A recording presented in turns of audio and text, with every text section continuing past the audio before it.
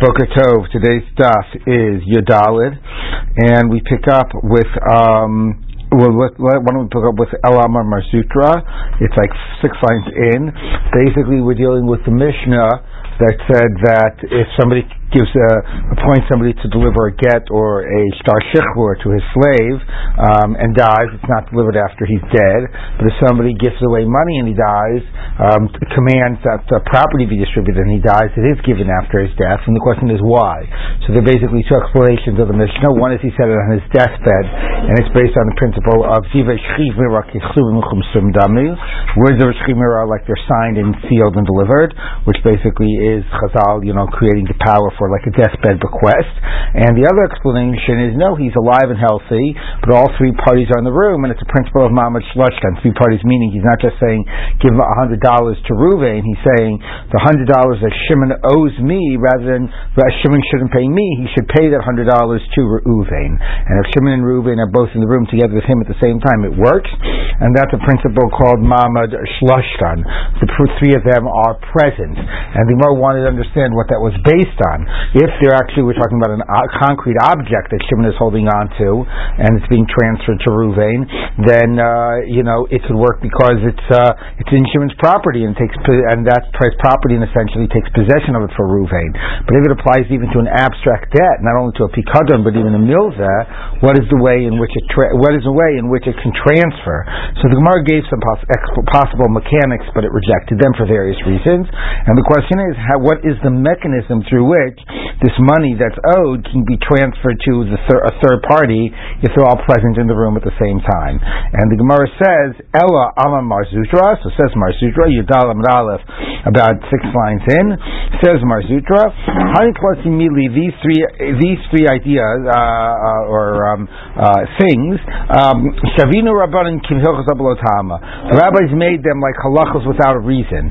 Now, it doesn't mean that there's no reason for instituting them. It means the mechanics don't really work. Okay, there's no good explanation for the mechanism, but nevertheless, the rabbi said that they'll work even without a clear mechanism. Okay, and what are those three? The chadaha, one what we just said, the idea of mamad shloshtan. The idach, the second one is damar Rav Yehuda Amar Shmuel, if somebody writes all of his property in his wife's name, he basically writes a star and says he's giving all of his property to his wife. So we say, lo asta el apitropa. He didn't literally transfer it all to his wife. It was really his way of saying that he is empowering her, as the executor of, he's not dead, but as the person, a power of attorney, he's giving her the authority to make decisions about the property. Okay, but he is not actually transferring its ownership to her. And that's really, again, there's not a good logic. It's a star. Maybe he didn't want to give it all over. Why should we interpret it as anything other than it is? But nevertheless, we say, no, we're going to assume that logically a person would not give away the way the Tosfos, we'll read Tosfos. Let's go to Tosfos. Tosfos says, Pirish, Masha Moel Liknos, meaning what enables it to work. It doesn't mean that there's no purpose for instituting this. The question is, what's the mechanism? The mechanism is not really clear. There's a reason why they instituted the idea of the ability to transfer, a debt to a third party if they're all present. Tiknu shelo atam yesh lama tiknu chachamim. Ma'im shloshtem tiknu, ma'im shloshtem neted. Shelo yitzarich litroach v'lasos kinyanim. Meaning no, because that's an easy and efficient way of transferring, property that's owned to me to a third property. So, the mechanism isn't clear, but it was something that's helpful in the world of commerce to have the ability to do that. The logic is that we assume that a person would not want to abandon his children, basically write them completely out of his estate and give all of his property to his wife. Okay, didn't know about our certainly survivor laws where it all goes to the spouse. In that world, you want to leave your property to your descendants, not to your wife. So if you're giving it all to your wife, we assume you didn't really mean it. Okay, the only reason to do it is a way of saying that you're giving giving her basically power of attorney. So actually, you can't really explain that. He gave it all over, so it's not it's not so overwhelming that that's the idea that we would void the gift. But nevertheless, we're going to interpret it through that lens. Okay? So back to the Gemara, and the third one is to Amar Rav Chanina Hamasi Isha Libno Gadol B'Veito Kna'o. If you basically marry off your son, and you throw a wedding party to him, and you have the chuppah in a house that you built specifically for your son, not the house that you're living in.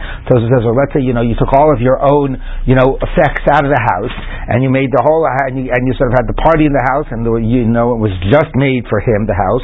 So in that case, you basically are assumed to be transferring ownership of the house to the son. Okay, so those are three things. Now the last two, it's sort of like we are trying to get at your das, so we assume that was your desire, even though you didn't actually do those things. We use what we presume your das to be to interpret it. The first one, your desire is explicit. What the problem is that there's not a clear mechanism to transfer, but nevertheless, these are three things that the rabbi said, these are how the way these things are going to work, even though the mechanism maybe is not totally clear. Okay, but that's the principle about Ma'amad Shlashtan. And then Tosfos wants to know, once Ma'amad Shlashtan works in a somewhat arbitrary way without trying to argue like a logical mechanism, would it work even if one of the parties is refusing? If Reuven owes me $100 and I'm saying, don't pay me, pay Shimon, and Reuven and Shimon are all in the room, what if Reuven says, no, I refuse to transfer the debt to Shimon? So Tosfos says maybe it doesn't work because, we don't need a mechanism that makes Reuven willing to transfer the money. Just Chazal gave me the ability to do that. And then Tosfos wants to know what happens if one of the three parties is not Jewish. Would it even work in that case? And Tosfos speculates about what the halach would be in those scenarios. Okay? So now the Gemara says like this. So that's the idea that Ma'amad Shlashtan, and that might be what's going on in the Mishnah, that the guy was healthy, and the reason that you give it Lachamisa is because he has this ability to transfer if all three parties are in the room. Okay, so now the Gemara says like this. Amri Rav Acha Bardula. So Rav says Rav Acha Bardula. Kava de Morika, a kav of Morika, which is some type of, I think it's some type of a spice or something. Hold on, let me see. Saffron, that's right. So it's a certain a huge amount of saffron. I know, actually, especially because saffron was extremely expensive, right? Today it costs as much by weight as gold. Really? Even today? Even today, yeah. Okay, so that's an enormous amount, actually, of value, which is going to be quite ironic given what the next thing the Gemara is going to say.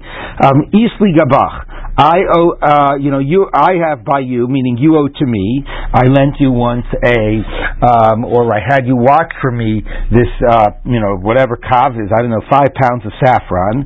Yaive Leploni. Okay, and go ahead, that saffron that you're holding on to me, give it to this other guy, give it to Reuven. So it's like a Ma'amad Shlashtan. You owe me this, it's my property in your possession, give it to this third guy.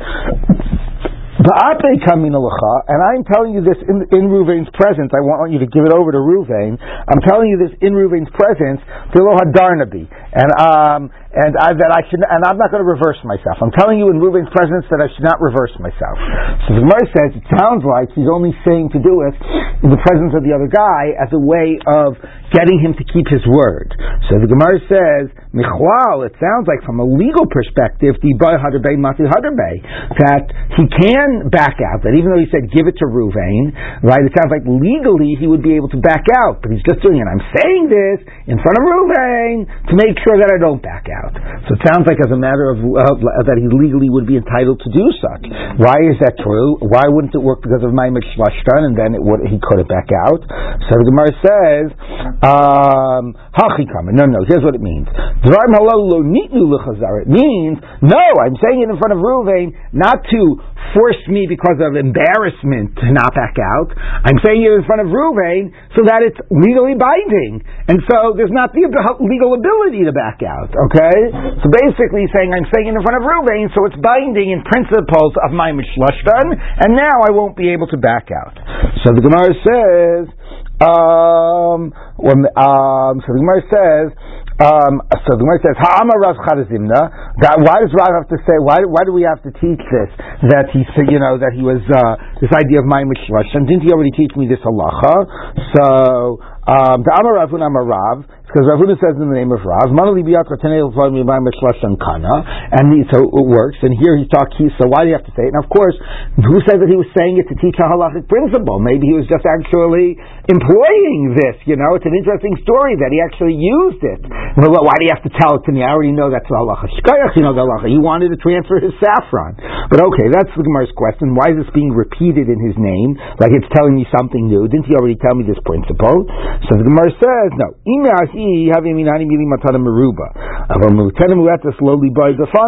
I might have thought when it's a big gift, that's when you need all three people present. So that then it's like it shows your seriousness to make it work.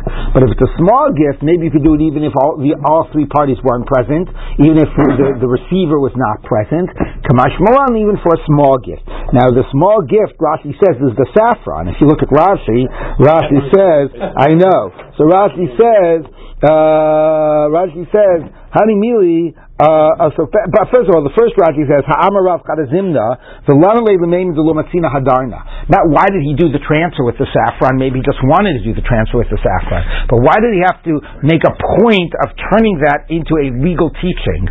When he said, "I'm doing it with the saffron," he said, "And notice, I'm not going to be able to be backing out because this is the principle of Maimer Shloshan." Meaning, shkoyach, you wanted to transfer the saffron, but why did you make a point of emphasizing that this was the principle and that you couldn't back out? So it seems like that there's a chiddush in that. We already know that you've taught it before. Of course, if it's a big, you might want to just use an opportunity to reteach it. But anyway, the Gemara's answer is, Hani Mili, I would have thought that thing to be eaten before that you need all three parties present.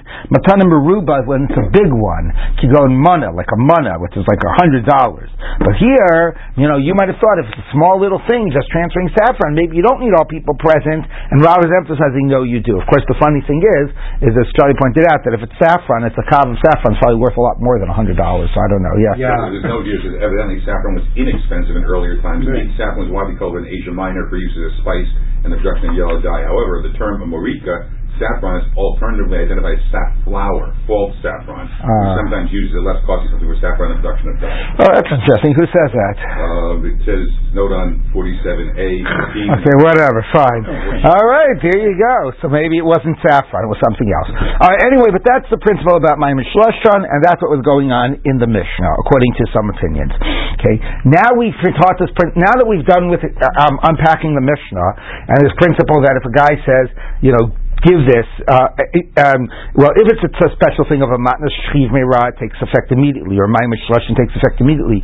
Otherwise, it's of a case like, get or a star shikra for a slave, it has to reach the other party. Although a star shikra for a slave, if you actually handed it over, that's the debate of Rabbi Meir the Chachami. Maybe the other side can, maybe the shaliach can just accept it on behalf of the slave.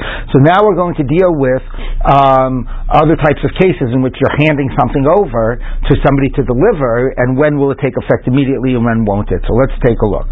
Much like this. We're going to get to that in a minute. First we're going to deal with another sort of Maimer Shloshan case. So first another example of a Maimer Shloshan case. There were certain gardeners. They were doing their accounts, their books. They had lent money to each other during the growing season, and they were just like, balancing their books with one another.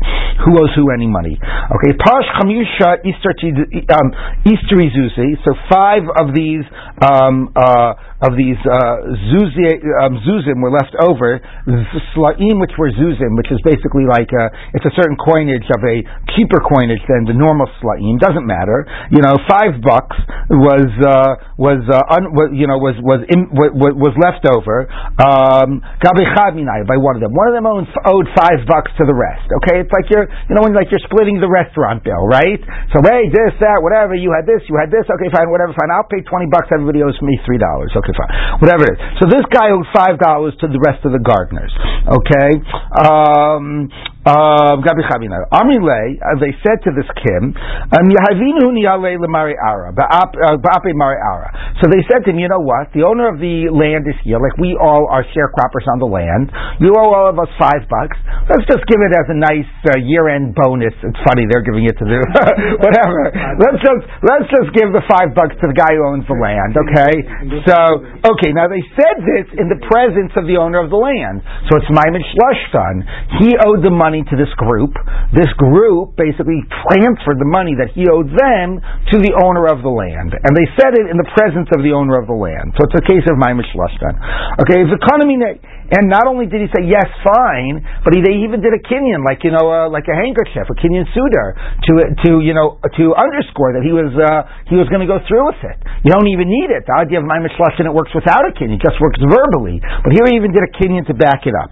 So now that $5 has to go to the owner of the land. Fine. Now then he went home and he reviewed the books, and he realized, 1 minute, we made a mistake. I don't owe anybody $5. Okay? He realized he didn't owe anybody any money. Alright, now Tosa says maybe in the end he showed them the books and they admitted to it, or it was just self-evident from the books that they added wrong. Okay, but something that it's not debated, you don't need his ne'emanus. He showed them, he came back and he showed, look guys, we made a mistake. I don't owe anybody any money. Okay, so also coming to Rav Nachman. They came to Rav Nachman and said, what should we do? Because he already did a kinyan that he would pay $5 to the owner of the land. But now it turns out that actually we had done the math wrong. Okay, so Amalei, he said, my Avid Lacha. So Rav Nachman said, I'm sorry, I can't help you. You got to give the $5. Why? First of all, Rav Huna said in the name of Rav that Maimed Shloshtan works, and you did a Maimed Shloshtan. In addition, that you did a kinyan, so you committed yourself to pay. Of course, that seems a little bizarre because he only committed himself to pay money he thought he owed, which he didn't owe. So let's see where the Gemara goes with this. Amalei Rava. So Rava said to him, Atu, hi mai, what's going on here? He's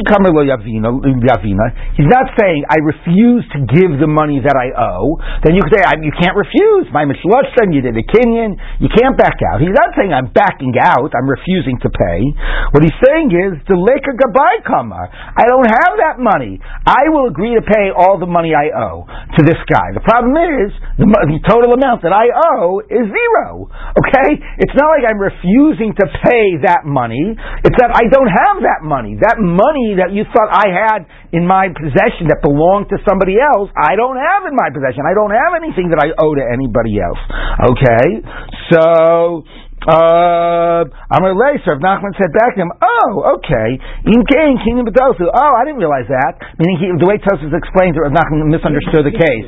Rav Nachman thought, I know, right. Rav Nachman misunderstood the specifics. Rav Nachman thought he was just refusing to pay. And he said, I didn't realize that. It wasn't that he was refusing, it was that he was saying that he didn't owe the money in the first place.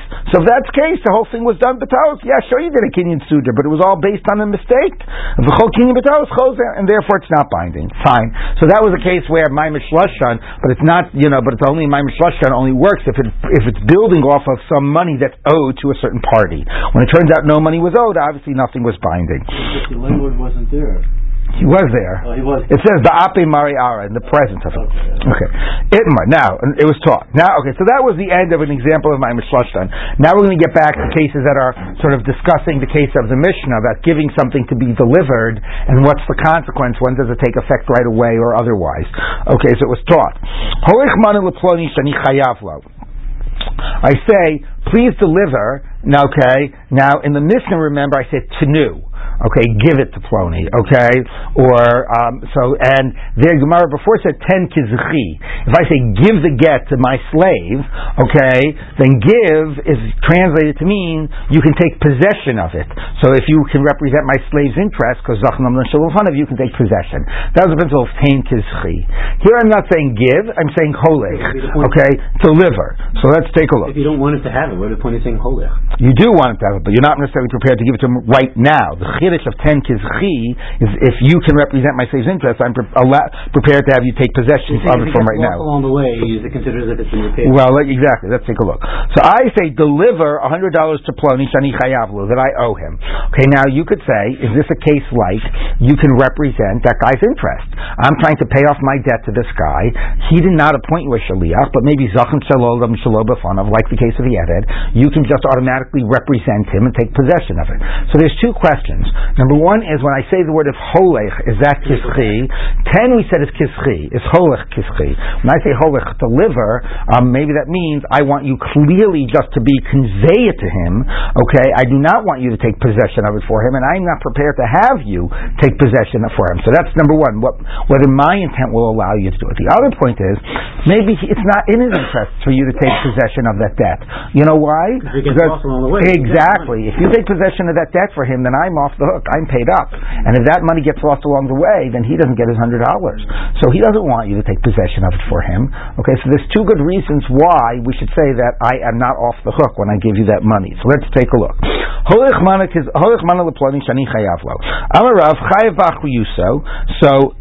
I am still responsible for its for anything that happens to it. Meaning, I have not yet paid up my debt yet. If the money gets lost, I owe the guy the money. Okay, because he doesn't want you to the debt to be paid up yet. 1 minute. Okay, that might be. Let's keep on reading. But it's a middle position. I cannot say to the shaliach, wait, bring the money back. I'll pay him later. I'll pay him when I see him. Okay, so it's a very bizarre position. Basically, the idea is that it's totally done in the interests of the person, of the creditor. And what we say is, so I give this to Hanan here, and I say, Hanan, go bring this to Charlie. I owe him the $100. So it's not in Charlie's interest, Hanan, for you to represent Charlie to take full possession of the money to have the debt paid off, because he doesn't want. Because then, if the money got lost, he'd be out. So you do not represent him to have the debt paid off, but you do represent him enough that it's a very interesting position that you take possession of it to prevent me from telling you to give the money back. So it's a very interesting sort of middle position. You take possession of it on Charlie's behalf that I can't back out, but not so much that that Charlie would lose anything in the transaction. So therefore the debt is not yet paid off. So somehow you can hold it on behalf of Charlie in a way that I can't demand it back, but not in a way that the debt is yet paid off. So if he uses it all ice cream, he's supposed to pay you back then, right? Yeah, it's not his money, right? No, he's supposed to pay back the other guy. Yeah, right. I mean, it's not yet the other guy's money. It's still my money. Okay. Be able to retract it. What? Why shouldn't he? Well, that's going to be what the next line is going to be. So let's take a look. But his point is, there's a possible to be a middle position that you can say, no, I'm holding it on behalf of someone, right? And I'm not going to give it back to you because Charlie wants his money back, and I'm holding on to it for his sake. He doesn't own it yet, but it's being held for his sake, and I'm representing. Now the question is, why am I okay with that? Maybe So let's take a look. Okay, so it says like this. No. You can't have it both ways. If Charlie does not, if I'm still obligated for what happens to that money, so the debt is not yet paid off. If the debt is not yet paid off, so it's still my money. If it's still my money, I can say give it back. There's no middle position. Either the debt is paid off and then I'm off the hook, or it's not paid off and I can retract. There's no middle position.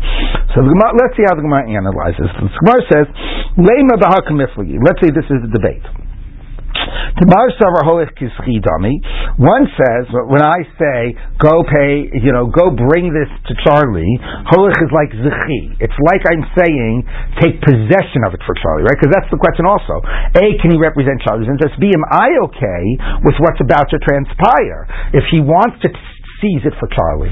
So one position is Holech is Kizki. I do say I'm okay with him seizing it for Charlie. And therefore, it's not in Charlie's interest for him to seize it completely, as we've said, but it is in Charlie's interest for him to seize it enough that I cannot demand it back. But I have to be okay with that, right? Because if I basically don't want Charlie to have any rights to it till the debt's paid off, what entitles him to restrict me that way?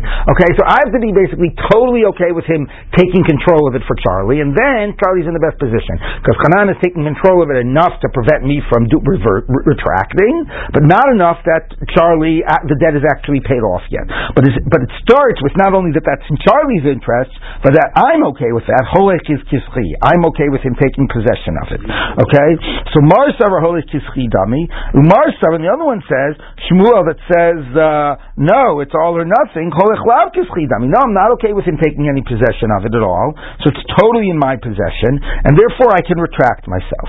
So the Gemara says no. That would seem a debate, but the Gemara says no. Shmuel is going further than that. Lo, Shmuel in principle could agree. Holech is kischi. I would be okay with him taking possession of it for Charlie if he would take full possession. If I'd be off the hook. Okay, Shmuel does not have a problem with that. I'm prepared for Charlie to take possession of it. The problem is you can't have a middle position. You can't take partial possession. Okay, so this is a debate. Marsav Lor min amigo. We don't say since since I'm still responsible, I can retract. No, we're allowed for a middle position where he's taken partial possession of it. Umar and Shmuel's of the opinion, amin amigo, that we say since. No, since you're still responsible, if it get lost, then the other guy doesn't own the money yet. If he doesn't own the money yet, I'm entitled to retract it. Okay, so everybody agrees that Hanan's going to act in Charlie's best interest. Everybody agrees that I am prepared for the debt to be fully paid off as of this minute. Okay, and I'm empowering Hanan to take possession of it for Charlie. The question is, can you have a middle state where the other side controls it enough that I can't back off, but at the same time he can say I'm not considering the debt paid yet. Okay, and Rav says yes, you can hold it for somebody with preventing me from getting the money back with the debt still not being paid. And Shmuel says no, I'm sorry. If you haven't paid the debt yet, then it's all your money and you can ask it back. Right. As opposed to 10. No, 10 would even more be kizchi. We've already established that 10 is kizchi. Here it's even holach is kizchi.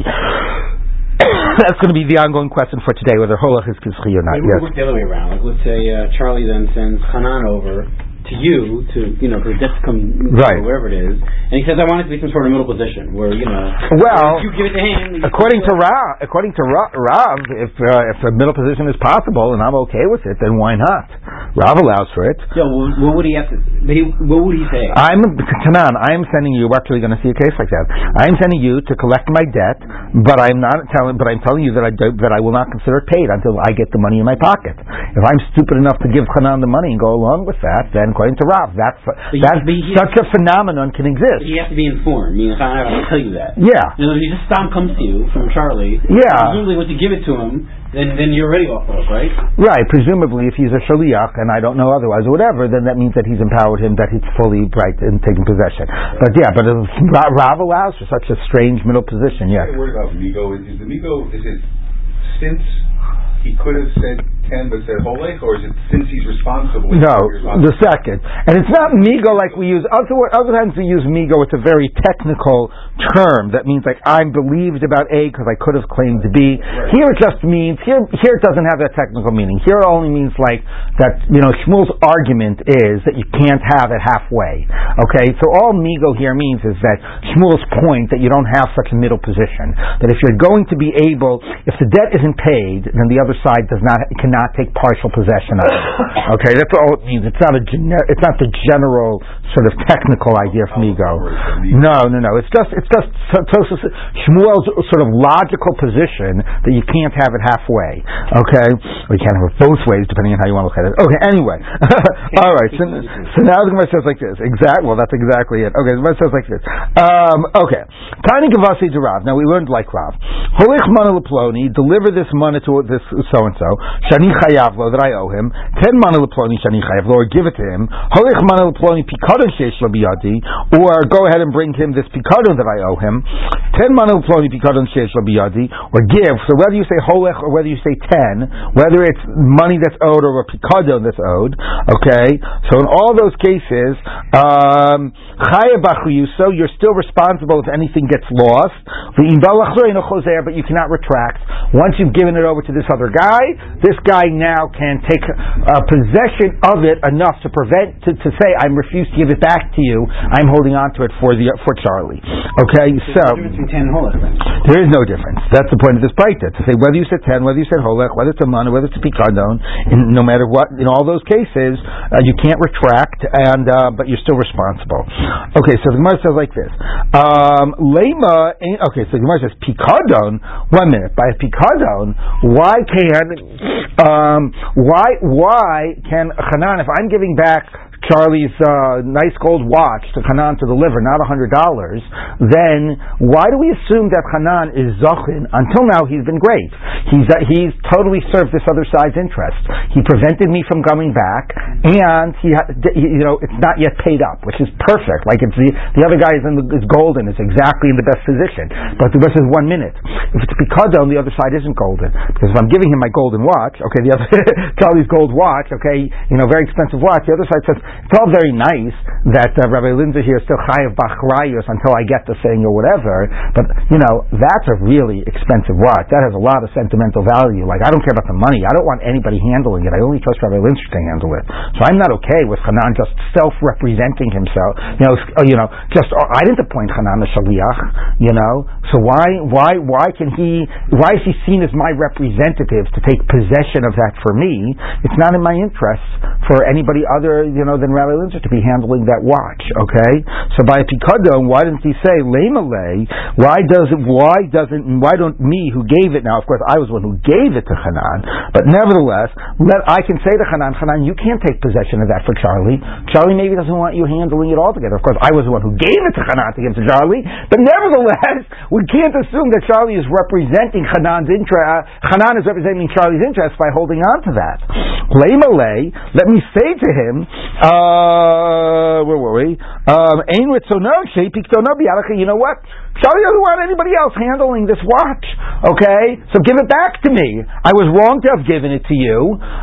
Give it back to me. I'll give it to Charlie. Okay? Oh, no, I'm holding on to it. I know, you can't say you're representing his interests. He doesn't want anybody else holding on to it. Give it back to me. I'll give it to Charlie. So the Gemara says, no.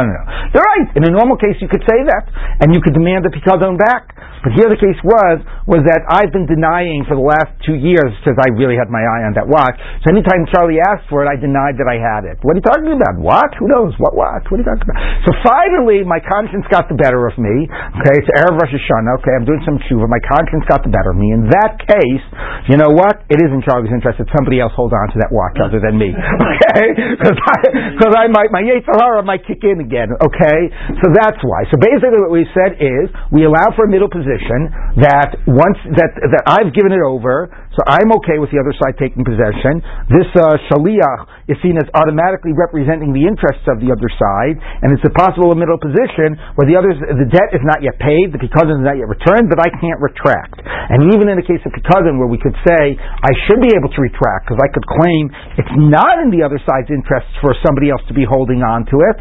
No, there are cases when it is clearly that's better for the other side, and when it clearly is better for the other side, it's the same idea that I'm still responsible and I can't retract. Yes. Now we have back to a bar of Joseph situation.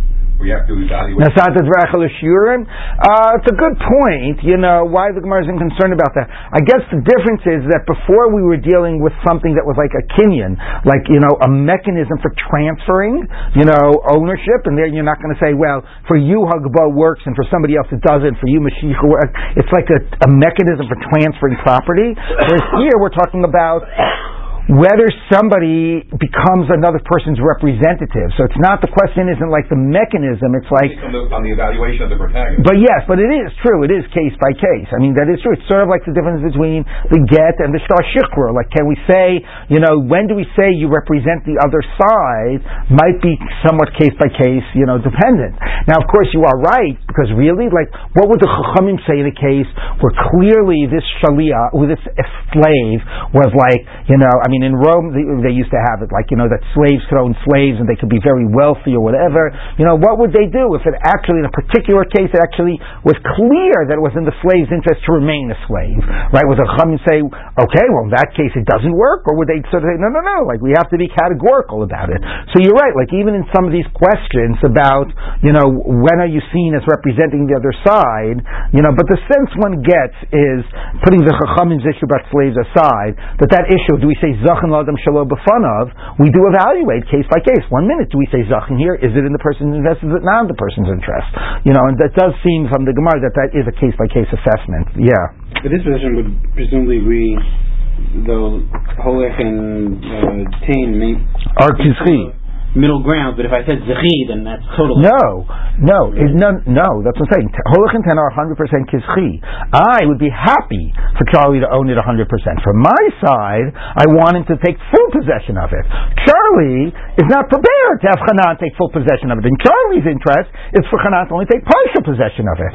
So I'm prepared for it to be fully taken over. The other side is in their interest only half take it, and that's why it's in this middle position. Okay, so now the Gemara says like this. Unless Charlie for sure would be okay from the very beginning. Or Charlie made him a shaliach. Yeah. Unless you're a scoundrel, in which case he wants it out of your hands and the other guy. Yes, but he wants it out of my hands, but he doesn't want it paid back yet. Right. It's always in his interest to have a middle position that I can't retract, but it hasn't yet been paid back until he receives it. Okay, so now the Gemara says like this. Now we're going to have some cases. Rashesh had some money on credit that was owed to him. He had sold some sarvalai, some coats. If you look at Rashi, coat, balaz. See that Rashi? 8 lines from the bottom. Coat, balaz. Anyway, he had sold some coats in Mechuzah, and people owed him money, and he was trying to collect from his debtors, from the people who he had on credit. Okay, so Amri Rav Yosef Bar Chama. So he said Rav Yosef Bar Chama, who was on his way to Mechuzah. He said to him, you know what, Bahadi the Asis, on your way back, I seen Uniali, bring it to me. If you wouldn't mind stopping by, maybe he was like, a collector, big guy, big muscles or whatever. Anyway, if you wouldn't mind stopping by to the people that owe me the money and bring it back to me next time you visit Mechuzah. Okay, so he is going. Now here I am appointing him a shaliach. Okay, it's very clear. You don't even need any zach in principle. I explicitly appointed him a shaliach, and I'm asking him to collect the debt from these people. Okay, so Azil, he went. Yavinule, they gave him the money they owed him. Amrile, they said to him, Nikni minach. So let's do a kinyan from you, a kinyan suda, that you basically will agree that if anything goes wrong, and if the money gets lost or whatever, that we're fully paid up, that our debt is paid up, we're done. Amalu in, he said fine. Lusof ishtamit lehu. So in the end, though he avoided them, he never actually did the kinyan to agree that the debt would be considered fully paid up. Okay, so basically, he was in the position that was the best to represent this other side's interest. He had possession of the money, but the debt was not paid up until the money was actually delivered. Okay, which was perfect for this other side. Okay, for Rav Shesh's side. When he came to Rav Shesh's, Rav Sheshes said to him, you did good that you did not obligate yourself to be responsible if something went wrong. You should not make yourself to fulfill this pasuk that said that the debtor is a slave to the creditor. So don't put yourself in their debt. Don't agree to be responsible if something goes wrong. Okay, it's like the opposite for it's declining the insurance. Here you decline being liable. Okay, so anyway, don't be liable for it. I don't want the debt to be paid until I get the money, and you should not have agreed to have been liable if something went wrong. Okay? Lishachrini, another version is, he said, Shapir Avadet, you did good not to agree to be liable to them if something went wrong. Why? Why did you do good? They're my debtors. they're my servants, meaning it's their responsibility. They're fully responsible until the debt is paid off. Why should you agree to assume some of that responsibility? I sent you to bring the money to me, but they should not be off the hook until I get the money, and you did good to refuse to agree to get them off the hook.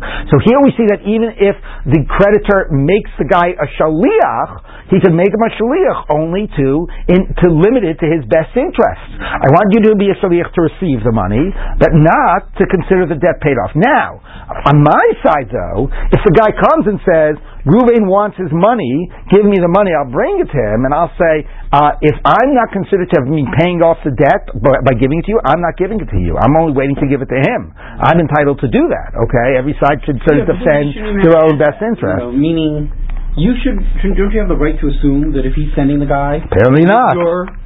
Apparently not. Why? We should assume that everybody's acting in their own best interest. Okay, so now, of course, if I say, go tell him that I won't give you the money until he agrees that I've paid off once I've given it to you, okay, then we'll get him to agree to that. Okay, life isn't what you deserve, it's what you negotiate. So, where is it like this?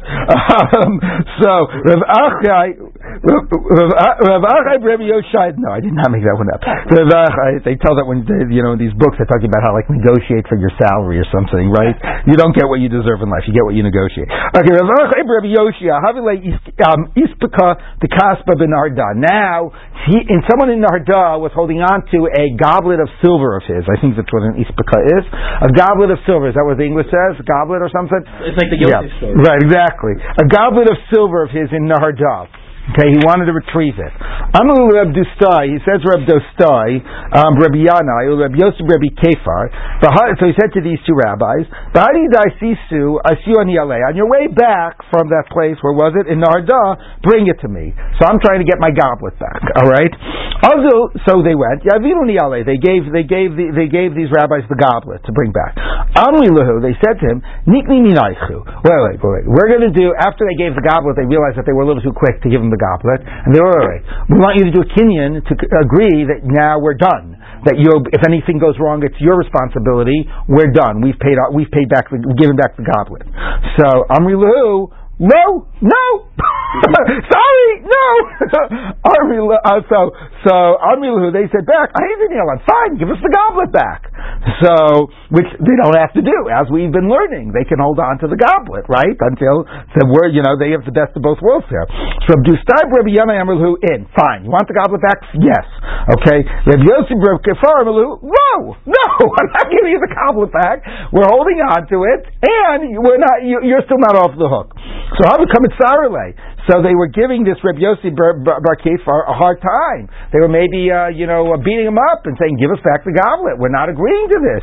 So Amalei Chazimar Avid. So then Reb Yossi Bar Kefar that was being beaten up, because remember Reb Dustai was prepared to give it back. So he said to Reb Dustai, "Look what they're doing to me. They're beating me up." So Chazimar Hakavdi, what they're doing? Amalu Kav, good. Romule, beat him up. So good, he was not helping out. He said, they should be good. It's good that they're beating you up. Give them the goblet back. Okay? So this is a little interesting. I mean, he's not representing the side of the person he was sent for. So, Ki Asu L'Gabe, when they finally came back to, who was it? Reb Yoshaya. Amalei, Reb Yoshaya said, I'm sorry, what's his name? Said the one who was being beaten up. Rabbi Yosef Bar Kefar say, Chazimar, did you see Lo Mistayir Lo Sian El Amar Lehut Namu Tev Ramalei? Look, so he said, did you see what this? What Reb Dustai did? Not only did he not help me out when I was being beaten up and represent your interests, he said to these guys, it's good that you're beating him up. So what was this? So Amalei, why'd you do that? Why did you not defend, my interests? Why did you say beat him up? Well, what's going on here? Amalei, he said to him, look, you don't understand the people we were dealing with. Osim b'nei Adam, those people, hein ama they are like an amma. Now, there must be, I don't know what, an amma is only a cubit, but whatever. Who knows, whatever. Whatever.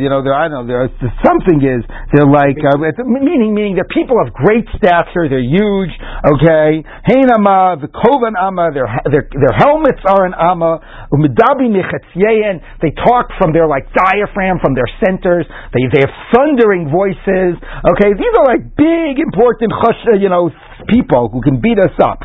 Their very names instill terror in people. What are their names? Arda, Va'arta, Upili Barish. So whatever. So anyway, what? Frightening at that time. Exactly. Very frightening names. If they say, put somebody in chains, koft him, then they'll be bound up. If they say execute somebody, hargib, then that person gets executed. So, you know what? It wasn't my own self-preservation here that I agreed to give them the goblet back. What was I going to say? You Hargwest Dustai, if they had killed Dustai, me, Ninasam Yanai Abba Barkamosi, who would have given Yanai my father a son in my exchange. Instead of me, right? It's just Rabbi Yana. You know what? I was like a little just preserving my life there, okay? So that's why I agreed to give the cup back. That's why when he was saying, oh, look what they're beating me up, I had to side with them, okay? And you have to, obviously it was not, legally, I should have refused to give it, but I was a little bit just saving myself there, okay? Amalei, Bnei Adam Alalu, so he said, these people, do they have connections with the government? So he said, Amalei Hain, yes. So meaning that they can get away with what they want, with whatever they would do. So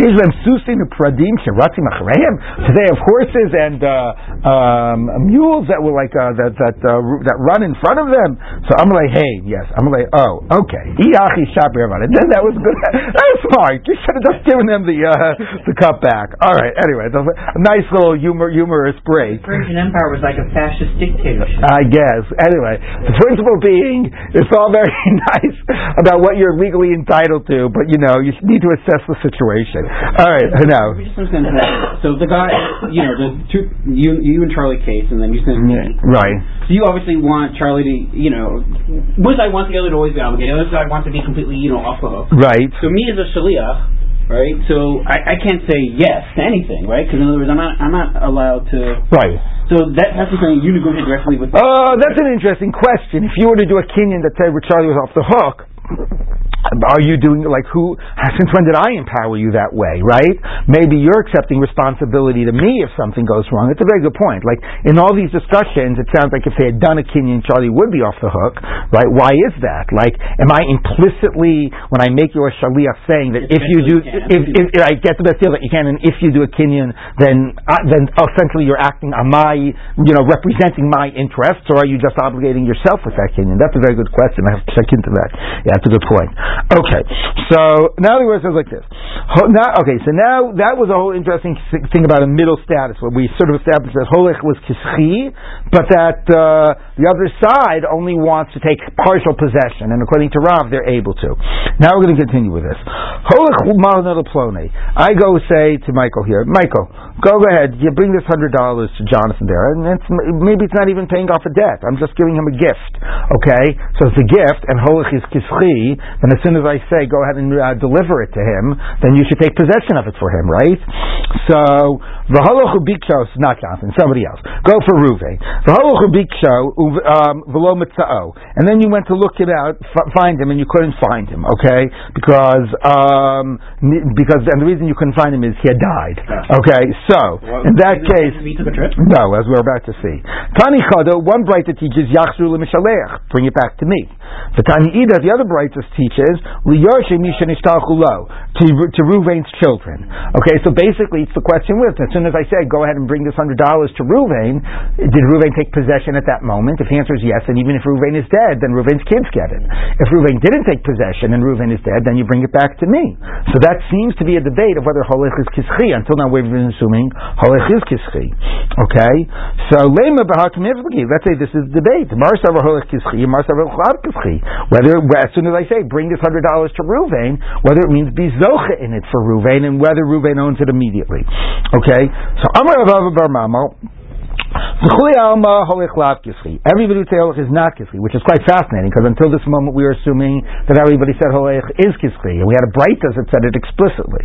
Okay, but now we're going to say it's not kischli. If it's not kischli, why would it go to Reuven's heirs? Okay,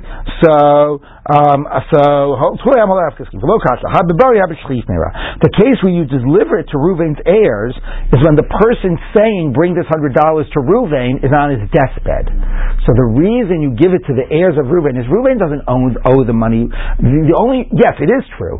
In this case, Reuven, when the guy's on his deathbed, Reuven owns the money as soon as the money is given. Not because holech is kischli, but because it's a deathbed bequest. And a deathbed bequest takes effect right away.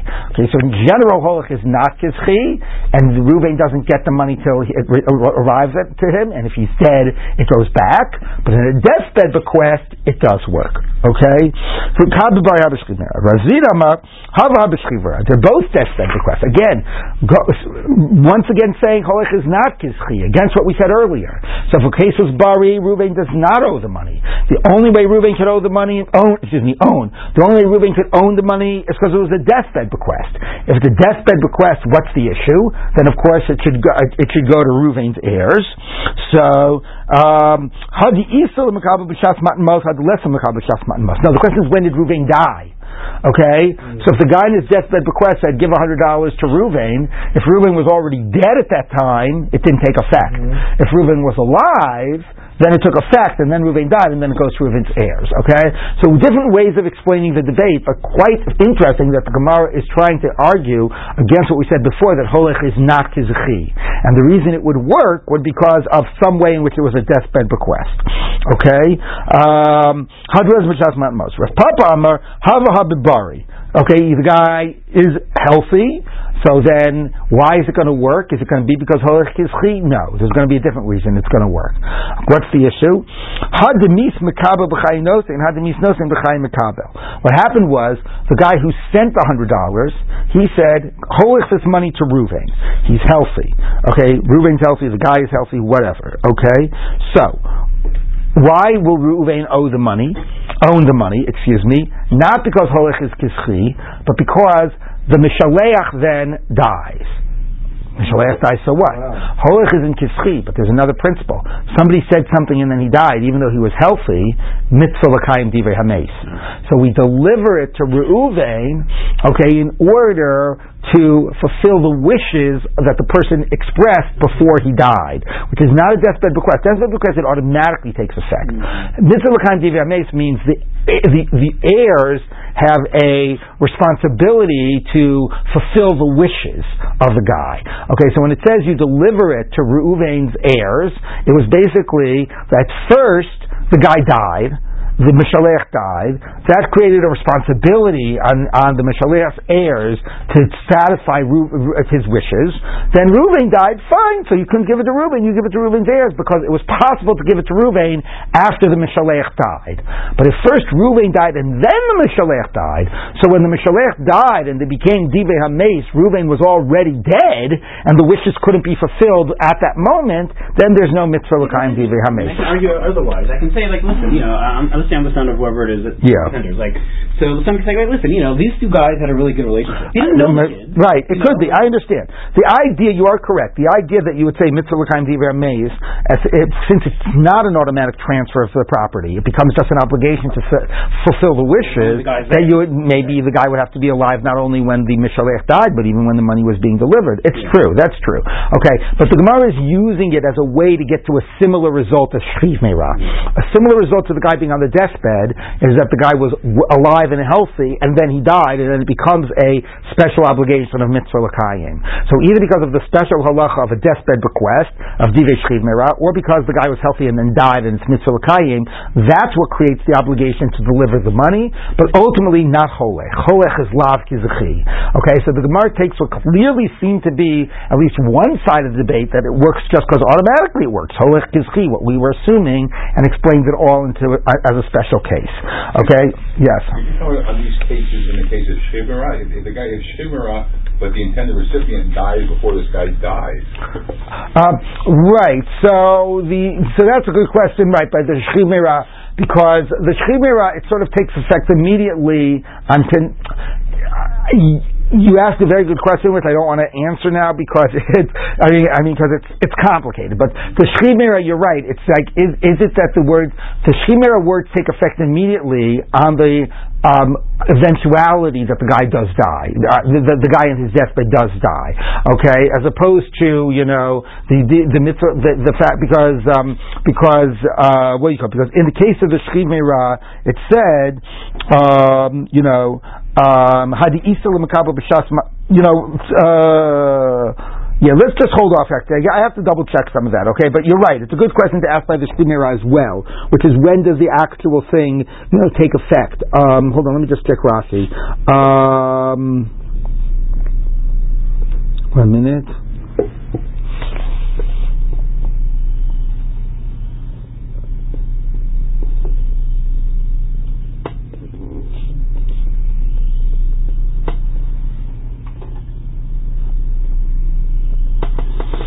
Yeah, Rashi says, Hadi Isa, B'Shatz Matan Mos, Rashi says, V'shliach zacha behen miyad. Anyway, I'll double check on that. But the case is, you're right that the case of the Shechimera, assuming the Shechimera dies, it takes effect immediately. All right. So now the Gemara says like this.